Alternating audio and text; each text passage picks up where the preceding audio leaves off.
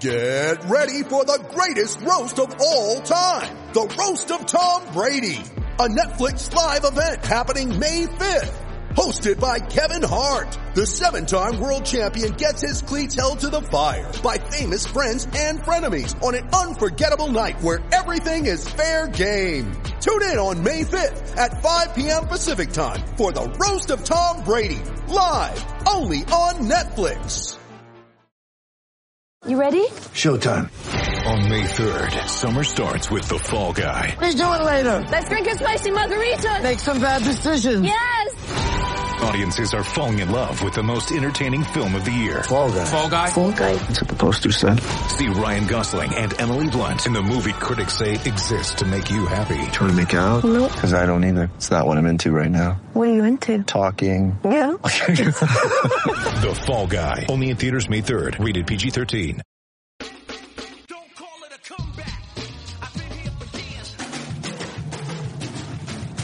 Celtic Stuff Live.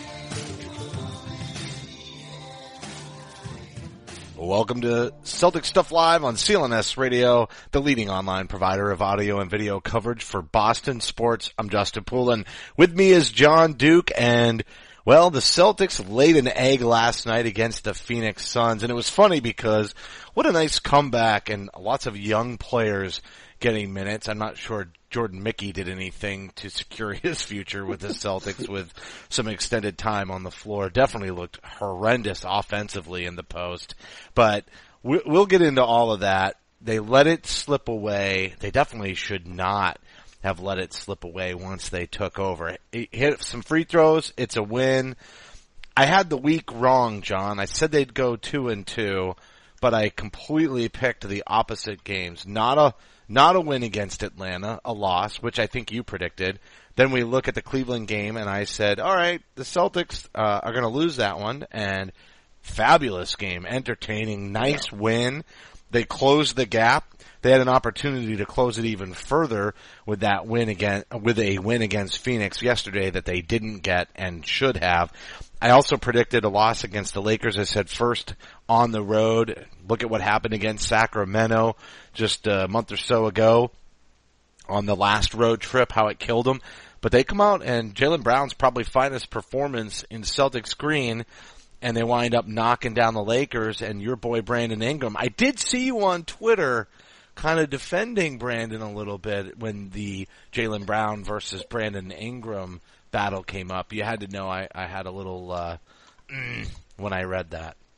Well, I wasn't really saying that in comparison as much as, I think I was just trying to say, look, let's not give up on the guy yet. Come on, he's playing for a dumpster fire of a franchise. Oh, wasn't that great just to say that? That just felt really good. But they really are. The Lakers right now, horrible, dude. The owners are suing each other. Defense. The Bucks family hates each other. Oh. They brought in that. It's terrible. And then forget about what's on the court. And, poor Luke Walton is trying to figure it all out, but his team is trash, dude. And do you think he regrets taking the head coaching position and leaving Golden State? I know he did an excellent job at the beginning of last season coaching in Steve Kerr's stead, but maybe he would actually prefer to be an assistant coach still. Well, I wouldn't go that far, but I think there's certainly he's rethinking the whole profession right now. That's probably what I'd say. It's terrible. I feel so bad for the guy. It's just, why do I want to do this? My guys aren't even, they're not competing. Would you feel bad for him if he wasn't Bill Walton's son? Just that little thread of a Celtics connection after playing with the Lakers. Otherwise, I don't even think you'd even feel bad for him. You'd just not at all. No, you wouldn't. I'd be glad. It has everything to do with Bill Walton. I know it does. No question about it. Everyone loves Bill Walton. If you don't love Bill Walton, you hate basketball and you hate life. So that's hyperbole. If you talk about Bill Walton, it's got to go right to hyperbole. So yeah, no, that's totally the way it is. I would be absolutely willing to just kind of, who cares, poor guy. But it's Bill Walton. You got to root for Bill. And if you read, there was a great article that Baxter Holmes wrote in ESPN about how, Luke Walton grew up basically in Boston and in large part, and had a really formative year here when Bill was traded to the Celtics as part of that Cedric Maxwell deal. And it was really great just to see how he kind of get integrated, not only just with the team, but also particularly with Larry, and how Larry kind of took to the Walton boys and Luke in particular. So there's a little soft spot even for the Lakers head coach, but it is still the Lakers. And as I said, Ingram, I don't think his career is over because he hasn't had a great rookie year, but clearly, Jaylen Brown has leaped ahead of him and really just about anybody else in his rookie class in terms of their ability to compete. That's what's so funny. NBA level. I don't mean to jump on you, but it was only a month ago that we were talking about Joel Embiid and a little bit of a fight with the Twitterverse. I think John Corrales and I both agreeing that maybe somebody who's not truly first year out of college should be considered. And we already debated that. We won't rehash it.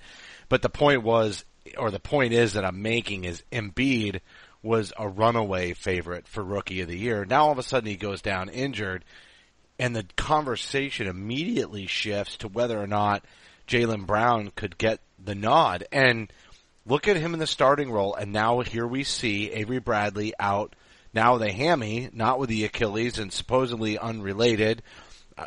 And I'm sure it's unrelated to a point. There's always the toll that the body takes from not having been conditioned and then coming back and trying to get into game shape or compensating for an injury. Who knows? They might be completely unrelated. At the end of the day, Avery Bradley's inability to stay healthy is giving Jaylen Brown an opportunity to play 25-plus minutes a night, and that might be good enough to get him into the Rookie of the Year conversation, especially if he has some big performances. I know he had a nice one against LeBron earlier in the year, and then he had this good game against the Lakers. He missed some free throws against Phoenix last night. That's certainly going to hurt his case to some degree, but it wasn't like Isaiah didn't miss free throws too. You know what's funny? I didn't know this, but I was on a plane. I was able to get some pretty scratchy feed of the game in bits and pieces. But I will tell you, one of the things the Phoenix announcers said that I didn't realize, the Celtics lead the league in free throw percentage. I did not know that. That's pretty remarkable. It is when you consider. I think it's all Isaiah.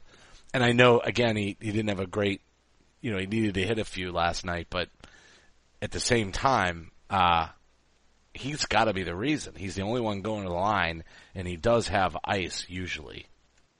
Well, but, if you think about it, though, they really don't have a Drummond-type guy. They all can generally make, 65, 70. There isn't a guy, I think, probably below 65% on the team. They're all 70-plus. And I think those are the guys that kind of weigh it down a bit, too. So, they're all competitive at the charity stripe, that helps you get up there, I guess. But you're right. In terms of the volume and all that goes with that, Isaiah, Crowder's a good shooter. They've really got a really good, well-rounded cast of characters that can hit those free throws.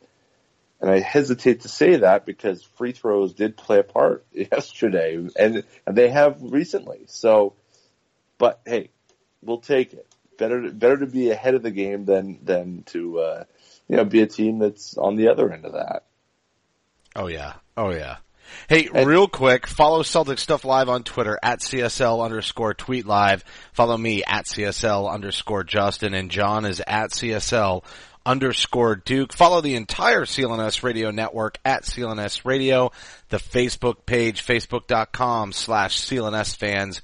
And don't forget to download our CLNS Radio app for iOS and Android. Just go to your marketplace, search CLNS Radio. It'll pull right up, download it. Lots of great shows. Actually, the Android app has been revamped a little bit. I love the new layout. CLNS Radio's YouTube channel with high-definition, full-length locker room interviews and the Garden Report with Jared Weiss can be found at youtube.com/CLNS Radio. This show is sponsored by Blue Apron and SeatGeek. We're going to get to that a little bit later, right around the midpoint of the show. But I will tell you, John, I'm really loving my Blue Apron meals. They showed up on Saturday. And my wife actually has the day off tomorrow, and not only am I going to get one Blue Apron meal, but I'm going to get two because she's cooking me lunch and dinner. So we're spoiling ourselves tomorrow. Outrageous. That's awesome. I tell you, not only this Blue Apron is it a treat, it's fun. You know, you kind of look forward to it because you never really know what's coming. You know, and then you get it open and you're like, oh, that seems interesting. I wonder how that's going to be good. And you're this is my own personal experience. I'm always pleasantly surprised by how good it tastes. And I think it's because those ingredients are so fresh. And, you know that they're giving you good stuff. It's not like, you know, we've all opened up the box and poured it into a pot and boiled it and ate it. You know, it's like there's some real care and thought that goes into these meals. It's good stuff. Yeah, I think for me, and we will talk about it more real quick at the mid break. But for me, it's the fact that we eat the same meals night in and night out. We cook the same chicken the same way. Yep. We have sausage the same way. And the truth is we're just too busy with young kids, and I've been coaching my daughter's basketball team, and I travel nationally for work, and there's just not a point where I want to go, yeah, let's plan out some meals this week. Let's try something new. And the thing about Blue Apron is the groceries come. You know, I don't have to worry about that. I don't have to look for it. So it just interjects a little bit of variety into our diet, which is nice. Absolutely. You know, and you're right. You don't have to plan for it. It's a surprise. It shows up at your door. And you know, the fact is, there's a little bit of work, but the payoff is always there, you know, and you never want to put a whole lot of time into something and not get a payoff. You know the payoff is going to be there when it comes to the Blue Apron meal. All right, so speaking of payoff and putting time into something, the Celtics. Yeah. Dude, I just keep leaning more and more towards make the picks, but everything I read and everything I see, everybody else is going the other way. And I am all in on let's just re-sign when it's time. You know, obviously make a play for a max free agent this summer, but I want to make these picks now. I am so sold, and I'm also, I know we just talked about Brandon Ingram and I brought up Jason Tatum last week, but I'm starting to think Jason Tatum, if we don't get one or two, I'd leap him ahead of Josh Jackson even because he's a playmaker. And I also listened to Larry H. Russell's interview with Sam Vecini, and Sam now has a podcast on our network as well, so it's nice to have him with the family. But one of the things that Larry was talking to Sam about was, you know, Lonzo Ball versus Markelle Fultz, who's going to be number one, you know, that old, and by the way, Sam's podcast is Game Theory, but one of the things Sam was saying that was sort of intriguing to me, and I've kind of thought Markelle Fultz 100%, but he's saying he thinks Lonzo Ball might even be a better fit because he's constantly directing the offense even without the ball in his hands, and it just keeps moving and moving and moving. And I almost think that's not a bad thing. The way that Brad Stevens wants to play versus getting another scorer, maybe they just, not that he can't slash and that he can't shoot the three ball, but he's a distributor, but he's not a distributor, and this was the point that Vecini made. He's not a distributor in the way that Rondo was, where he would pound the ball and wait for the offense in the half-court set to evolve. He's a distributor in the way that he gets the ball and then he kicks it back. He doesn't hang on to it for long periods of time. That kind of ball movement, when the Celtics offensively have been at the best, that's what it looks like. Well, yeah, and you know, either pick, you should never make with an idea of who you have on the team at the time, right? You should never sit back and say, well, you know, who's going to fit best next to Isaiah? Who's going to be able to play off of Horford and Crowder? And, you know, is one a better fit next to Marcus Smart? Like, you can't do that because when you do that stuff, you're giving me the best player available argument. That's totally. All. Yeah, I hear that. But I don't think but you're not saying the contrary to that. I don't think Sam's saying that. I think, you know, both of you are saying, you know, look, take the best guy. But who is the best guy? You know, and I think that that's the thing that's up for debate right now because I look at, well, you know, Markelle Fultz, I think since probably July has been at the top of most draft boards. most. But Danny doesn't think the way everybody else does either. He looks at the pit. He looks, and again, I believe he's more often right than not. He looks at who he thinks is the best fit, or who's the best pick, I should say. And he doesn't go by conventional wisdom. We know that. But I kind of took a kind of set up a little bit about Ball. In the last couple weeks, I'm starting to think, and I don't think it's because Fultz has been hurt, but I'm starting to think that the real NBA people are starting to watch Ball and say, he's got something. He's got that something. And I don't think they're saying Markelle Fultz isn't special, can't do the things that he can at the NBA level. But I think people look at Ball and they're taking a step up and saying, this guy could be something. And I think a guy like Paul Pierce said it on ESPN. I think that I'm not there yet on Ball, because I think that kind of ball movement works when you have talented players with you, and you plug Ball in here. There are talented players with him, but again, I have a hard time looking past a guy who can score and score everywhere on the floor, and move the ball, and has the size to defend. And I think there's some questions about Ball's dad and his involvement. There's questions. Yeah, the Lakers thing is frustrating to hear, right? Yeah. And very similar to the Paul George comments. It's almost like they came out at the same time, and it just makes you grind your teeth and look at Luke Walton, and man, the kid's got hope, and we're feeling bad for him. But at the end of the day, I think one of the things about Ball that is intriguing the most to me is that, first off, he's 6'6".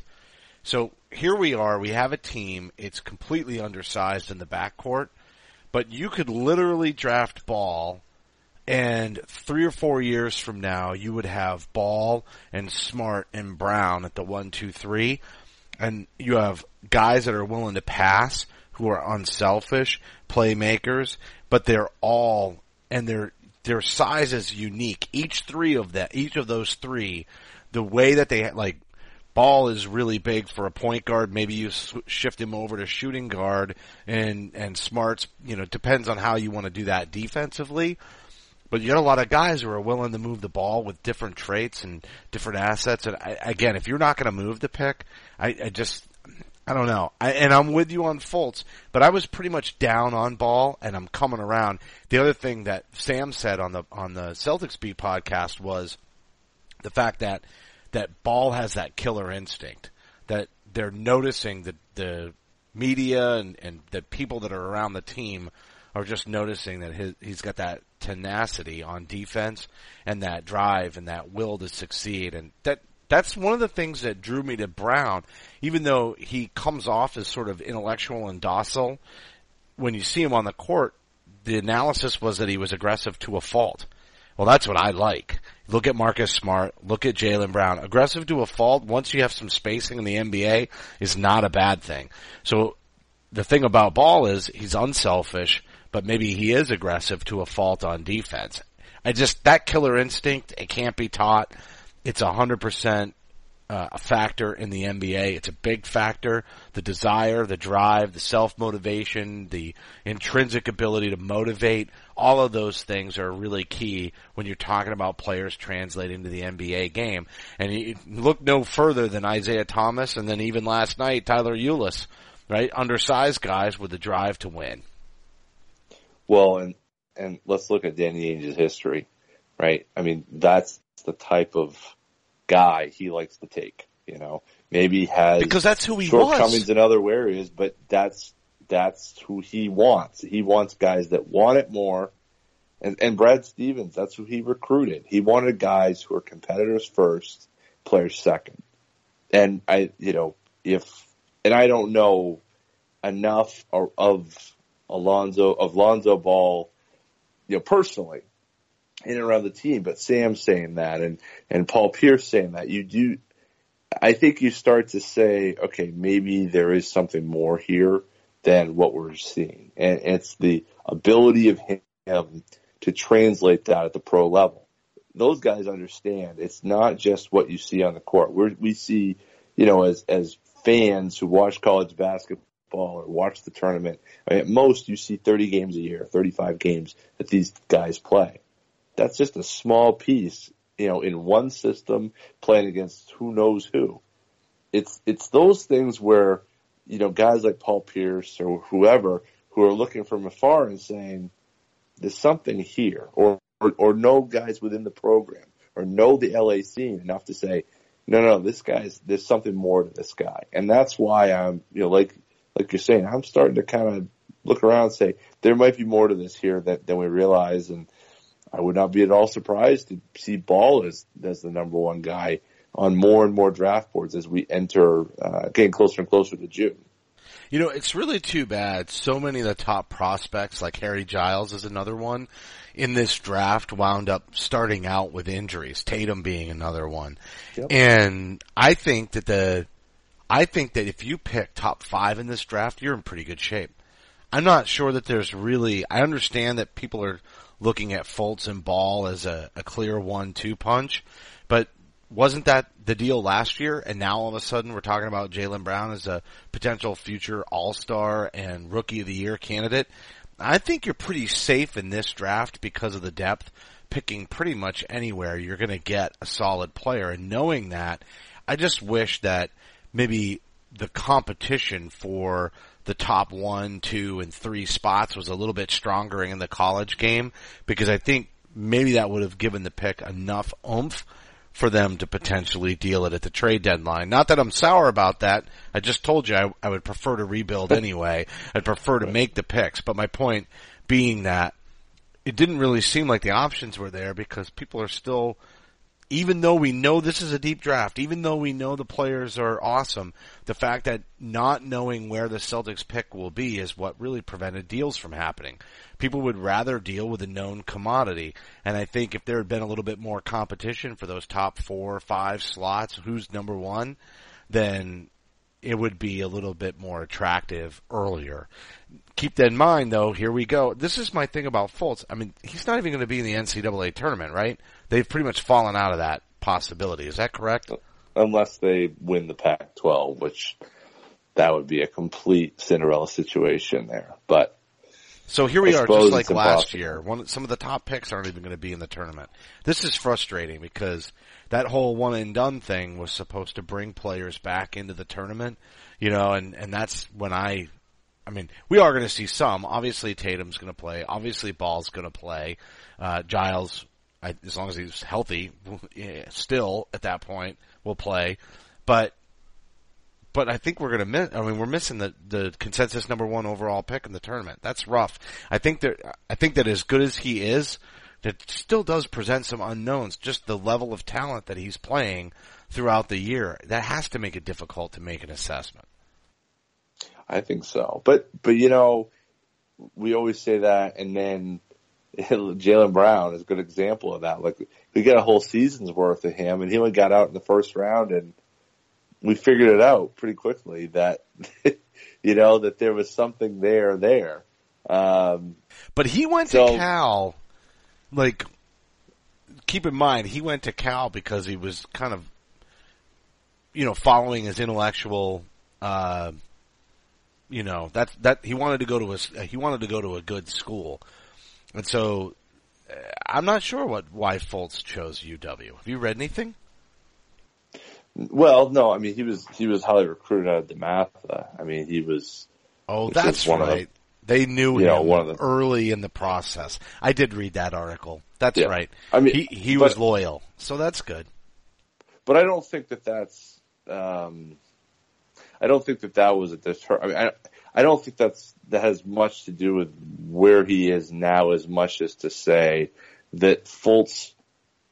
I think that Fultz has he put himself in a situation where I think they also thought Marquise Chris wasn't going to be leaving.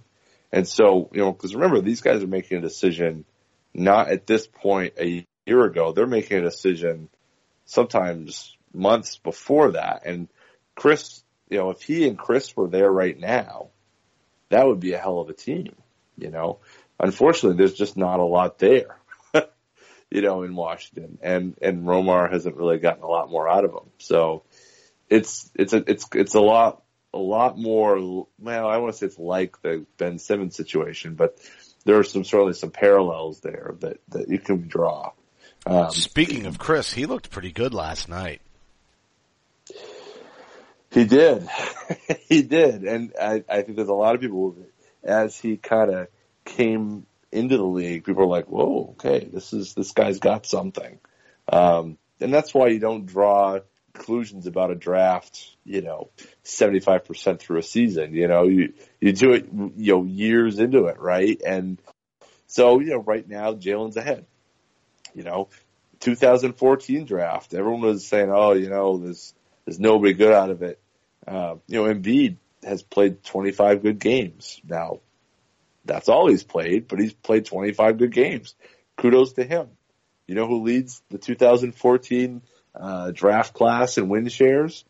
Marcus Smart. Yeah, I knew where that was. I knew where you're going with that. You know what I mean? Like the 6th pick. And Keith Smith did a 3-part series for Celtics blog this week. Some of you probably read.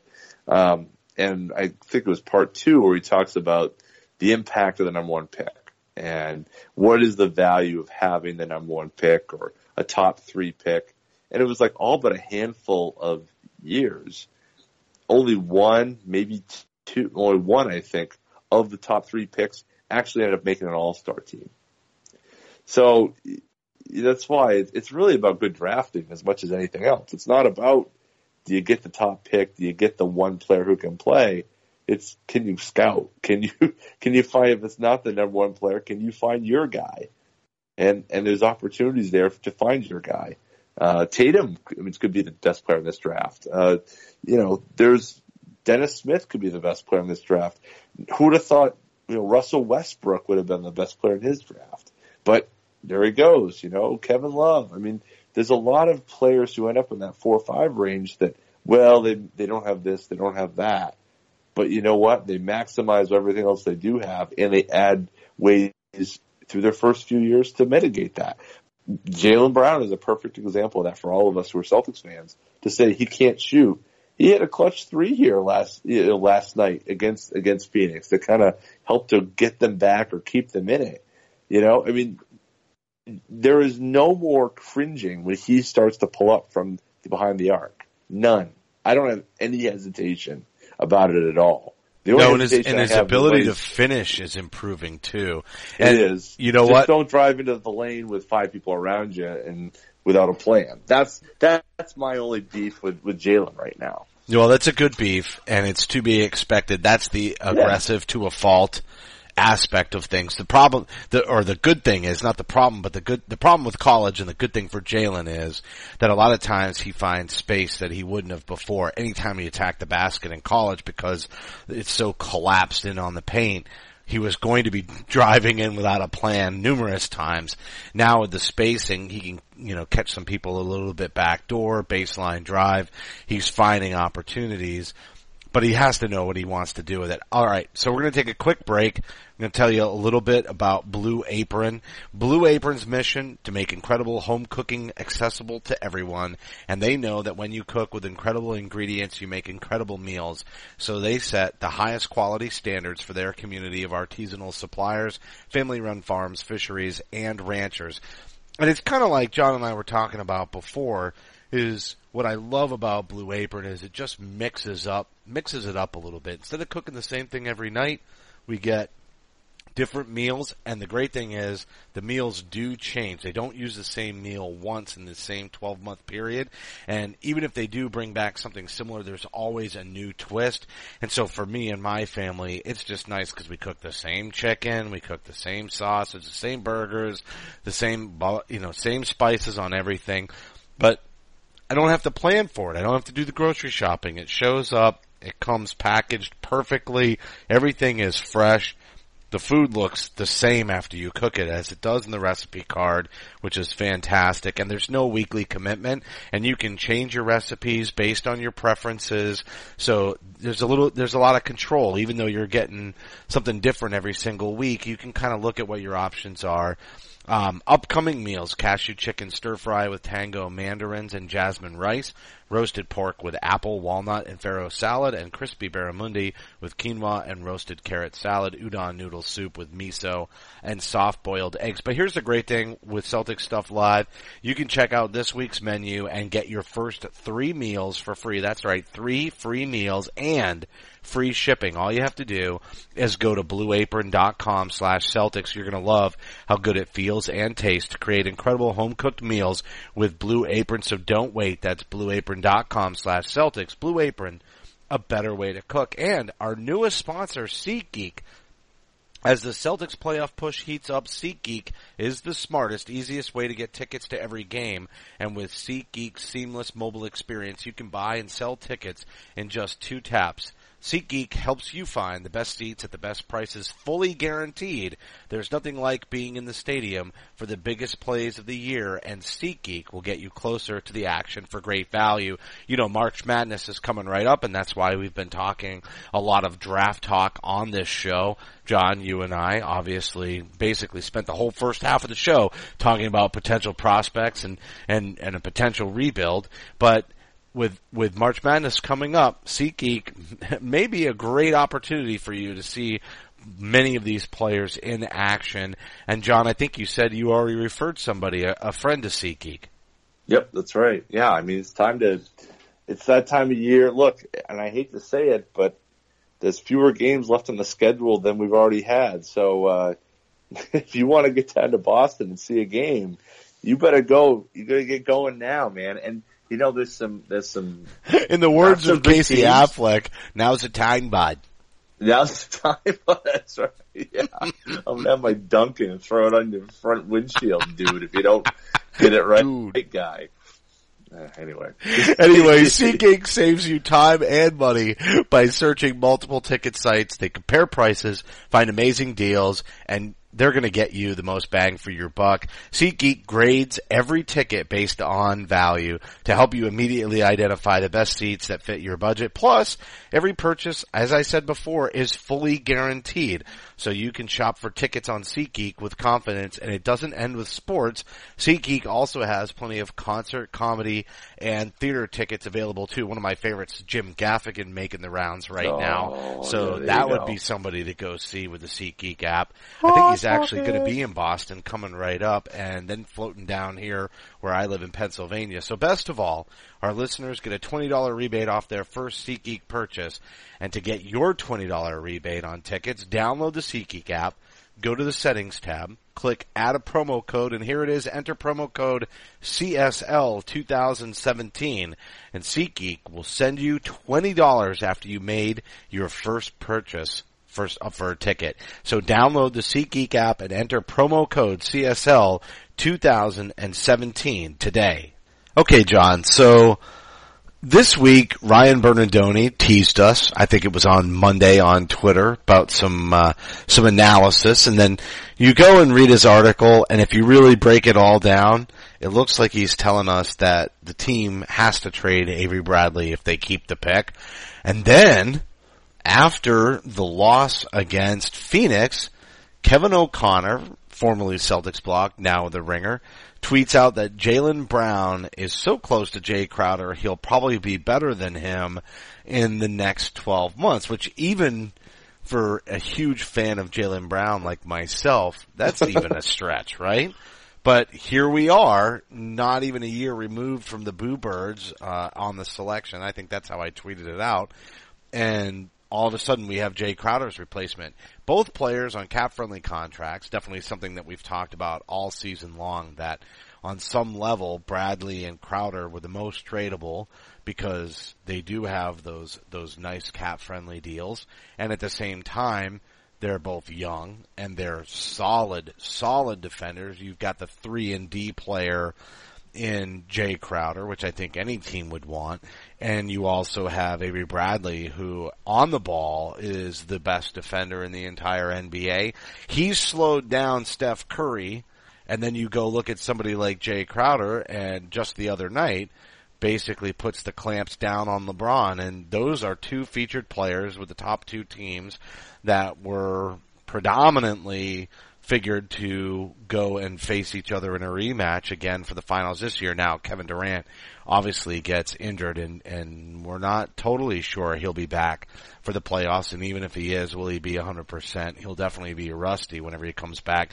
Didn't seem to hurt Golden State last year. They fought through the postseason with injuries to Steph Curry. Certainly they didn't take home the prize, but by that time I don't think injury had anything to do with it. I think LeBron had everything to do it with transcendent, otherworldly performance after, falling behind 0-3 in the finals. But we've been there, we've done that, we've talked about it. At the end of the day, these two players, are they truly expendable? If we're talking about possibly making a deal for somebody like Jimmy Butler on draft night. It's been Garpax rumored that they want players who can play now.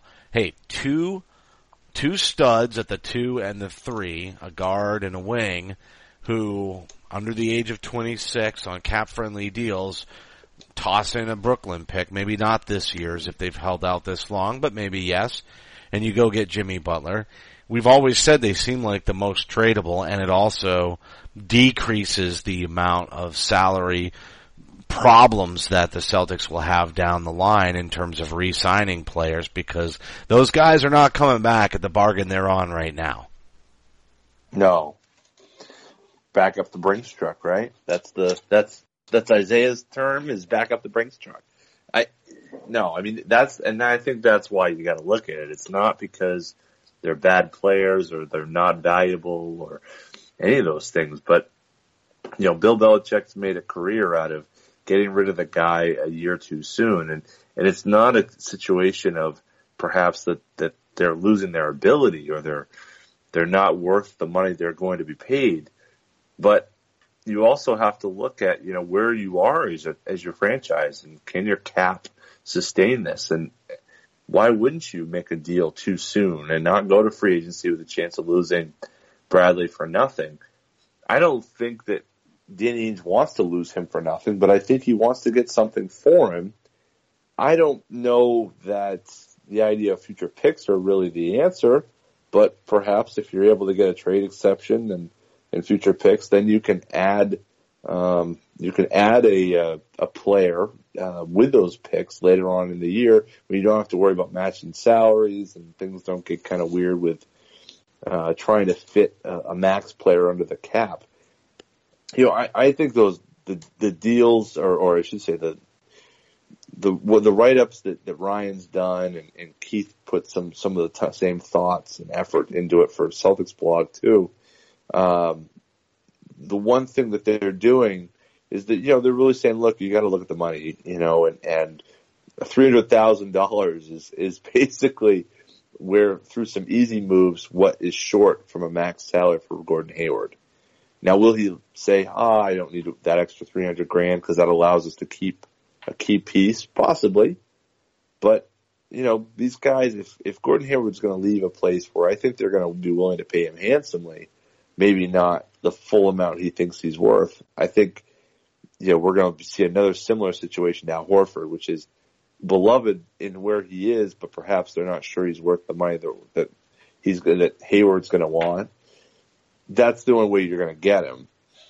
I think that the Celtics have more flexibility to make a deal done. I mean, I think we've seen every year the team that signs the biggest free agent is able somehow, some way, to move pieces around the chessboard to get the room they need. And I have no doubt that the Celtics can do the same thing. Just as, San Antonio Spurs 2 years ago did for Aldridge, and just as last year when Durant decided he was going to go to Golden State, they made some decisions after that to clear that space. I have no doubt the Celtics are in the very same boat. Well, it's one of those things where players aren't expendable today unless you need to clear the cap space. It's pretty simple. If you got a commitment from a player at that point, there are guys that can go and the fan base isn't going to be upset and the team is going to be better for it. And so those decisions get made. And here's another thing. How different do you think this team is going to look next year? Because there's all kinds of rumors out there that this offseason really is going to be the one when Wick's fireworks comment really comes to play. Because if they don't get a max free agent, sure, they can re-sign a lot of these players. And they just continue to go the youth movement, which we spent the whole first half of the show on. But let's say they do go all in. Let's say they ante up and they start to make deals and they start to make moves. I think this team is going to look drastically different, and that's kind of Ryan Bernardone's point. You know, it says, right, I'm just going to quote him from the Celtics Hub article, but he says if they do sign a max salary free agent, they will have to make choices defined by their draft pick. If the pick is 1 or 2, they cannot keep both Avery Bradley and Terry Rozier with the cap as it stands today. I'm paraphrasing. So at that point, the best action is keep Rozier and trade Bradley for future picks. See, that's bizarre, right? Because now we're not even talking about really getting a whole lot in return. I'm imagining there's some sort of expiring contract and then a bunch of picks. And imagine Danny trading players and then just continuing to add to his cache of picks. That's almost kind of unheard of in some ways. But the other thing that was on Larry H. Russell's interview with Sam Vecenie was what's the value of these first round picks? Because if you are going to add max free agents, you need to surround them with inexpensive talent. And there's no better way to do that than by making first round selections, you know, to get good talent in the lottery, somewhere in the lottery. Typically you'd prefer to be, you know, top 5 or 6 anyway, worst case scenario. But you can grab players like Marcus Smart, et cetera, on good deals. There is no cheaper deal than the rookie contract. It doesn't get better than that. So I kind of like what Ryan is alluding to, and I'm gonna tie it into Sam Vecenie's comments on Celtics Beat just because one of the things they were talking about was how do you place a win share value? And I'm not sure they used the term win share, but that's what Sam was getting at. You know, what is the win share value of a first round pick or the number 1 overall pick and the second round pick? Because of the fact that they're on a cap friendly deal. Think about how much talent you can stockpile around a couple of high lottery sections. I mean, around a couple of all-star players with lottery selections. You just don't see it very often, right? It doesn't happen because if you're a top team, you don't make those picks. But if the Celtics spin off a guy like Bradley, and they've already done it in the way that they dealt with Brooklyn and blew up the KG Paul era, and I don't even call it the Ray era anymore because, you know, in some ways it was KG Paul, Rondo, and Bradley, right? But anyway, that's Ray's fault. He gets what he gets. At the end of the day, they might actually be able to float in 2 worlds, and I'm not sure it is such a all-in or total rebuild because they could do something very Belichickian where they decide which all-stars they want to surround these draft picks, or which all-stars they're going to go with, and then they let the draft picks round out the roster cost effectively. That could be some pretty sustained dominance and really almost dynasty level. It would be very Auerbachian of them to pull that off, and it could happen just on principle. I just think this little nugget at the end of Ryan's article really points to it. What if you do spin Bradley off for a couple, maybe it wouldn't be multiple future picks unless you're talking about dealing with a fairly decent team, but what if they spun him off to, you know, like a Phoenix and got some first round picks you'd probably only get 1 first round pick, but what if they keep adding to that cash? It really would be something because it would almost be like a cornucopia of draft picks. Cornucopia of draft picks? I think 10 years ago Wow. cornucopia was in, but nobody even knows what that is anymore.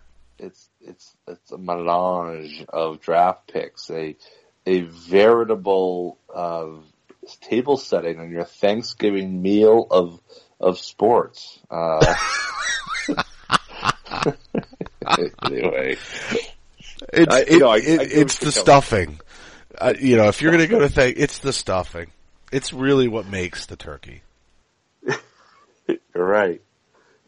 I think that the idea of living in 2 worlds is fine, but you know there are 2 bills coming due. So punting on Bradley is totally acceptable to me.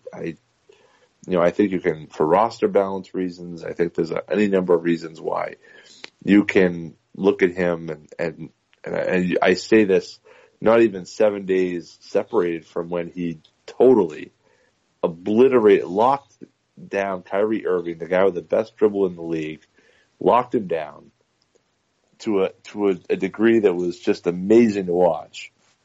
You can appreciate that and yet say, that's great, but we can't get a rebound and we need to augment our roster, add draft picks.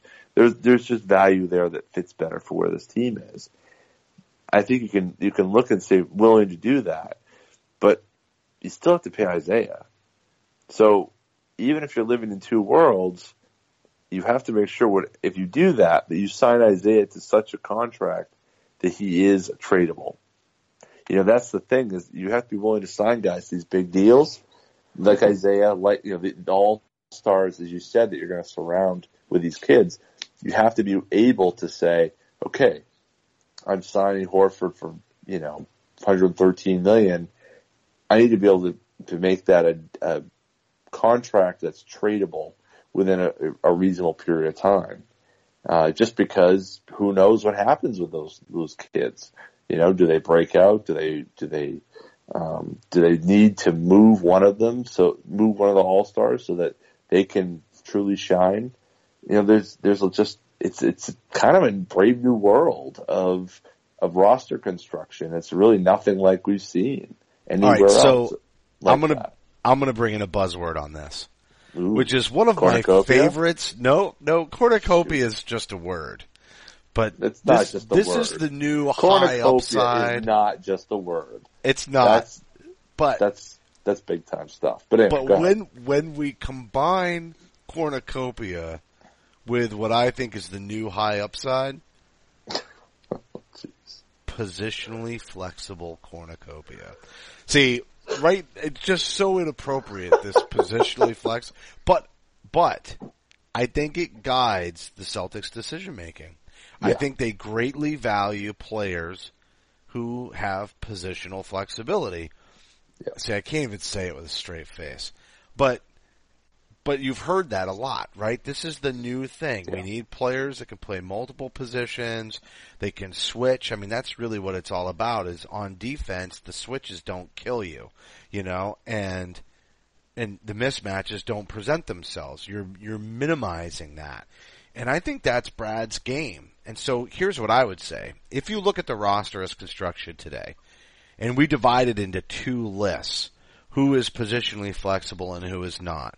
And I think we can go to the draft, and it's kind of what I was getting at with Lonzo Ball.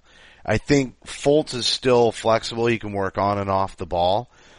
But somebody like Ball, you could see him defending a three, a wing. You can see him defending three positions. And he's a passer and a scorer. He's a slasher. I'm not sure he can necessarily score at all three levels, but he can definitely score at two. And he's a very unselfish distributor, and he can be a cog in the offense. It doesn't have to be a focal point. I think on offense, being somebody who's unselfish, who can move the ball and make the right play intellectually, having somebody who can attack the basket like Jaylen Brown and Isaiah Thomas is important. There's all these little pieces, but being flexible and being able to play multiple positions, I think, guides this team's decision making, which is one of the reasons why Crowder's so valuable to them. But Crowder really can't get down into the guard. He can't guard ones and twos. He's not able to do the guards, but he can do wings and he can do bigs. That 3-4 spot. But Jaylen Brown is extremely flexible in terms of the positions that he plays. He's already played the 2, 3, and the 4. Marcus Smart plays the 1, 2, and the 3, and has been known to get rebounds over gigantic 4s and 5s like Porzingis, occasionally. So you don't get killed in the switch. Somebody like Avery Bradley pretty much locked into the 2. And so when we have this conversation about how tradable he is, despite the fact that the performance we saw against Kyrie Irving was amazing, I think that's where it all lies. I think that's what makes him available, because they cannot move him around out on the court. He's pretty much locked into the 2. That's a great point. That's a really good point, because that is true. That lack of positional flexibility does hurt him. You can't play the one. Can't put him next to, let's say, you do sign Gordon Hayward. You can't put him next to Gordon Hayward. You can't put him next to, and basically being the lead ball handler. It's not his role. So you are limited there. And Fultz has a wingspan of almost 6'10", despite being 6'4", 6'5". Ball has a wingspan of 6'7", and being 6'4", 6'5". So both guys can not only guard ones, twos, maybe some threes eventually. Particularly Fultz with his wingspan, that's quite impressive. But you're right, that's positional flexibility. That's why you do look at Bradley. But what about Tatum? Again, do you see him as only a 3-4? Do you think you can slot him in a small ball lineup at the 5? I mean, you're a Duke fan. You should know better than me. 4, maybe. Not 5. No. I mean, he's 6'8", 6'7", 6'8". He's got a wingspan of 6'11", and standing reach almost 9 feet. I mean, he's big, but he's not. He's big in terms of he's long, I should say. He plays long. He's a little more Marquise Chris-like, except without quite that level of athleticism. Yeah, no, I would say he's more. I was kind of the comparisons I've been working off of with him are, and it's, as a Celtics fan, it's weird to say, but Paul Pierce is one, Caron Butler's another. These kind of Bonzi Wells. I mean, a big 3 who can maybe play a bit of bully ball, who can create his own shot, get his own. He's starting to kind of branch out his shot, add some. That's kind of his downside, is that he really hasn't added the 3-point shot to a great degree, but he's shooting better and better. He's at 35% from college 3 right now, which is okay, but it's got to be a lot better. And if you can do what Jaylen Brown's doing, and you can shoot 35% from NBA 3 as a rookie, you got something there. He's a compliment to Jaylen, I think. Jaylen is going to be the up and down, the more defensive-minded player. Tatum isn't there defensively, but offensively, he knows he's got all the moves, he's got the footwork down. I think that's where he's at. He's not your big guy, though. He's not going to be, your small ball 5. That's not going to be, Jason Tatum's game. So who do you think in the draft is the most flexible positionally? No, forget it. We just did that. Let's talk about the roster. Who is on the brink of destruction on the Celtics roster other than Avery Bradley? Are there other players? Of destruction. Or, I don't know. The brink, instead of the Brinks truck, who is on the brink, right? Line them up. Right. Some of these guys are waiting for the Brinks truck, and the others are on the brink. And who's on the brink for the Celtics because they really don't move around? I mean, I think, first off, Amir Johnson. I mean, he's not going to be back next year. You can pretty much count him out unless they whiff entirely, and then again, they'll bring him back on a 1-year deal. I think, but that's the hard piece of this, is that at some point you have to have the guy who does the rebound and the block shots and gets under the basket. And you've already decided to give Al Horford $25 million a year. Or $27 million a year. So at some point you need that guy next to him who's bigger than him, right? Whether it's starting the game, whether it's in certain lineups, you need to have that guy. And I don't know. So if they whiff, do they go after Bogut then? Do you think they did lay down that foundation? Well, you know what I think that they're going to do is I think they're going to, and you tweeted this out earlier in the week, but the comment that Mike Gorman said with us back in December before trade talks at Tarp, I think JaMychal Green is a perfect 4 here. I think he is. Guess what else he is? Tell me. What? Say it with me. He's flexible. Positionally flexible. He is. I mean, that was one of the comments, and that's what I noticed. It was becoming this strong buzzword because that was my response to that tweet was Mike Gorman said this when he was on our show months and months ago around the holidays. But the other thing I didn't say that really stuck out to me, and I can't remember what I retweeted, but it was that he was flexible in terms of his ability to play multiple positions. And I thought, yep, there it is. At the very least, he could be a Crowder replacement, right? If they do, and I get he's a little bit different. He's a little more leaning towards the 4 and 5 instead of the 3 and 4. But that's actually exactly what this team needs. And he might be able to throw the body up on LeBron. Maybe not exactly the same way as Crowder, but even Jalen has been able to play LeBron adequately, not like Crowder, but adequately.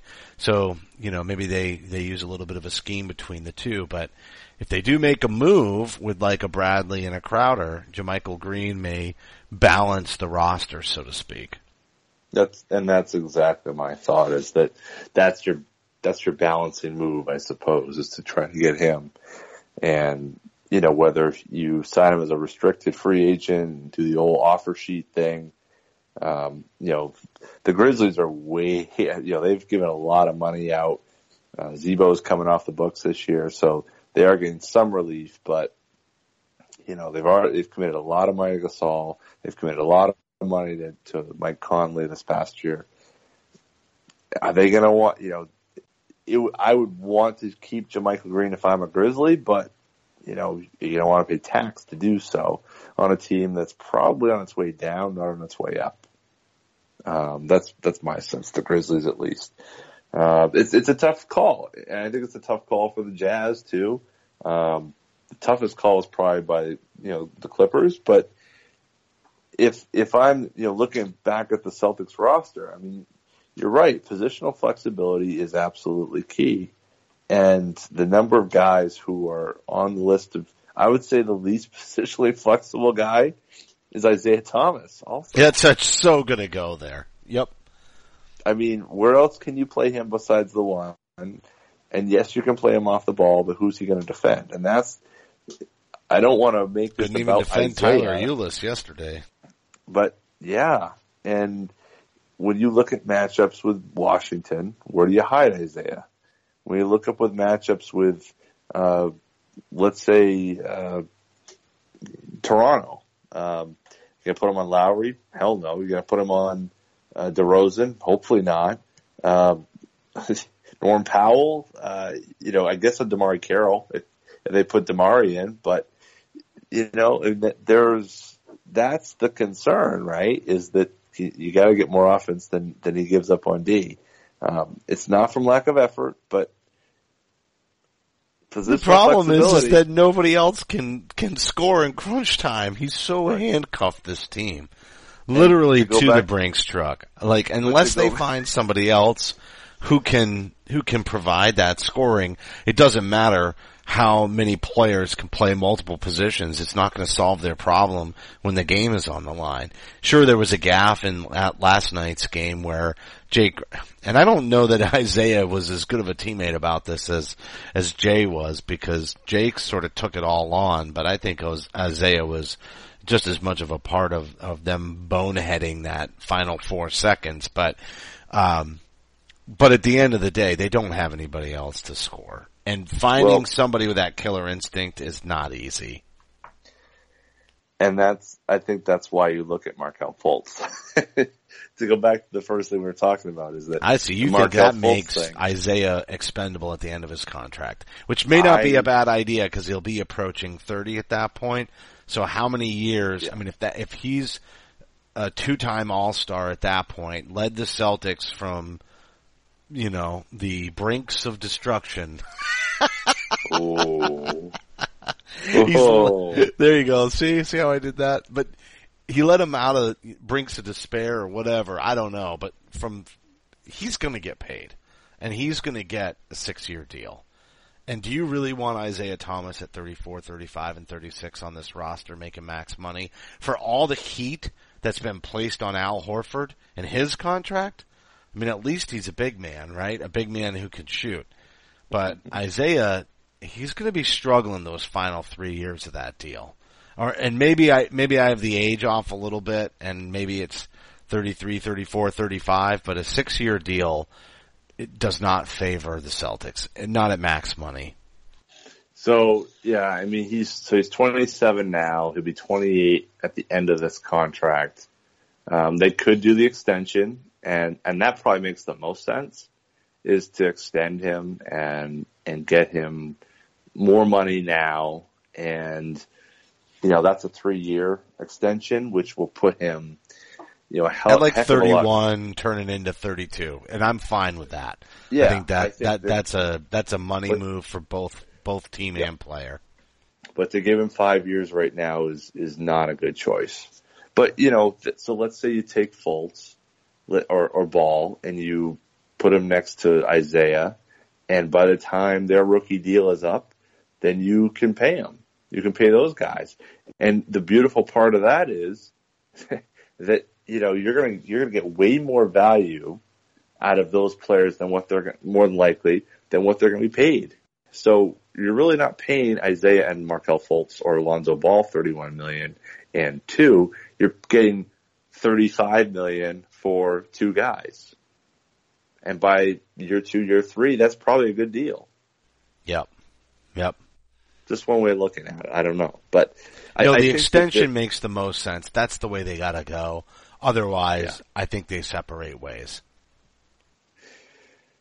Well, I'm not yet where you are in terms of willing to kind of look on the younger side. I mean, I do think that there's a chance that they can get the players they need to compete now. Let me say, barring a deal or, big, huge splash. Like, let's say they get Blake Griffin and Blake stays healthy. That's a whole different conversation, right? Right. Obviously. I'm not sure that it's a different conversation with Hayward though, because Hayward's, I think you're still teetering. And I love Hayward and I want him to come, and I think he fits the schema of this team very well, but I think you're still teetering a little bit if you're getting Gordon as your max free agent. I think you can still do a little more of that leaning towards the youth movement. But I would also say though, is that I don't think it's one move. I think it's a series of moves, and it's not just, okay, well, you get the max free agent and then you get a center. No, I think you get the max free agent and then you still have all the tools you need without giving up, your draft. I see where you're going. You're saying Thomas, Butler, Hayward, Horford, and X. Yeah. I mean, I think that's completely feasible. And when you do that, let's look at the ages of those guys. Aside from Horford, they're all significantly on the right side of 30. This is not, I think part of it is for Celtics fans, we loved the KG Paul Pierce era, but it was gone way too fast, and none of the guys we traded. That's why I lean rebuild. You just nailed it. No, I know, but that's my point though, is that when we got those guys, they were 31, 32, not 26, 27, 28. And that makes a big difference. I mean, yes, KG is an all-time great, but that's not, we're talking about a very different, to get them several years on this side of 30, they still have chances to get better as players. It's not over for those guys. And so I think, like, if you can get, guys like Blake Griffin and Gordon Hayward and Butler and George, I mean, those are guys who not only are good, but have a chance to get better still. God, I would just love to beat Kevin Durant in the finals. That would just make my day. It would make my day. And if you beat Durant in the finals, he may join you this summer, so who knows? Well, I'm not thinking it's going to happen Right? this year, but I got you. I think Durant is going to be in Golden State for a good long time because guess what? Those players are all on the right side of 32. Could be nice Right. as Cleveland fades out, the Boston Golden State rivalry could fade in, which would be listen, everybody wants an East-Wester like that, right? It's not quite LA, but it's close enough. And with the way that the Durant thing went down, there's plenty of fuel on that fire. Not quite the same as if Oklahoma City and Golden State were going at it, but there's enough fuel. And listen, pretty much everybody hates Boston, and Boston hates you too. So that's kind of the way the fan bases go at this point, at least. And it's us against the world type of deal. So there'll always be a rivalry at some point. And I think that would be exciting. Listen, we got to wrap the show, but let's just lay out, because we are going to see Golden State this week as well as the Clippers tonight, and then they wrap up the road trip against the Nuggets on Friday. We will have our show after the Celtics get a chance to come home. They've got an ABC afternoon game against the 500 Bulls right now, or coming up. They're 500, and Payback. That's coming up in just under a week. Yeah, payback is due. So what do you think happens? This is a tough, especially the next two games on the road.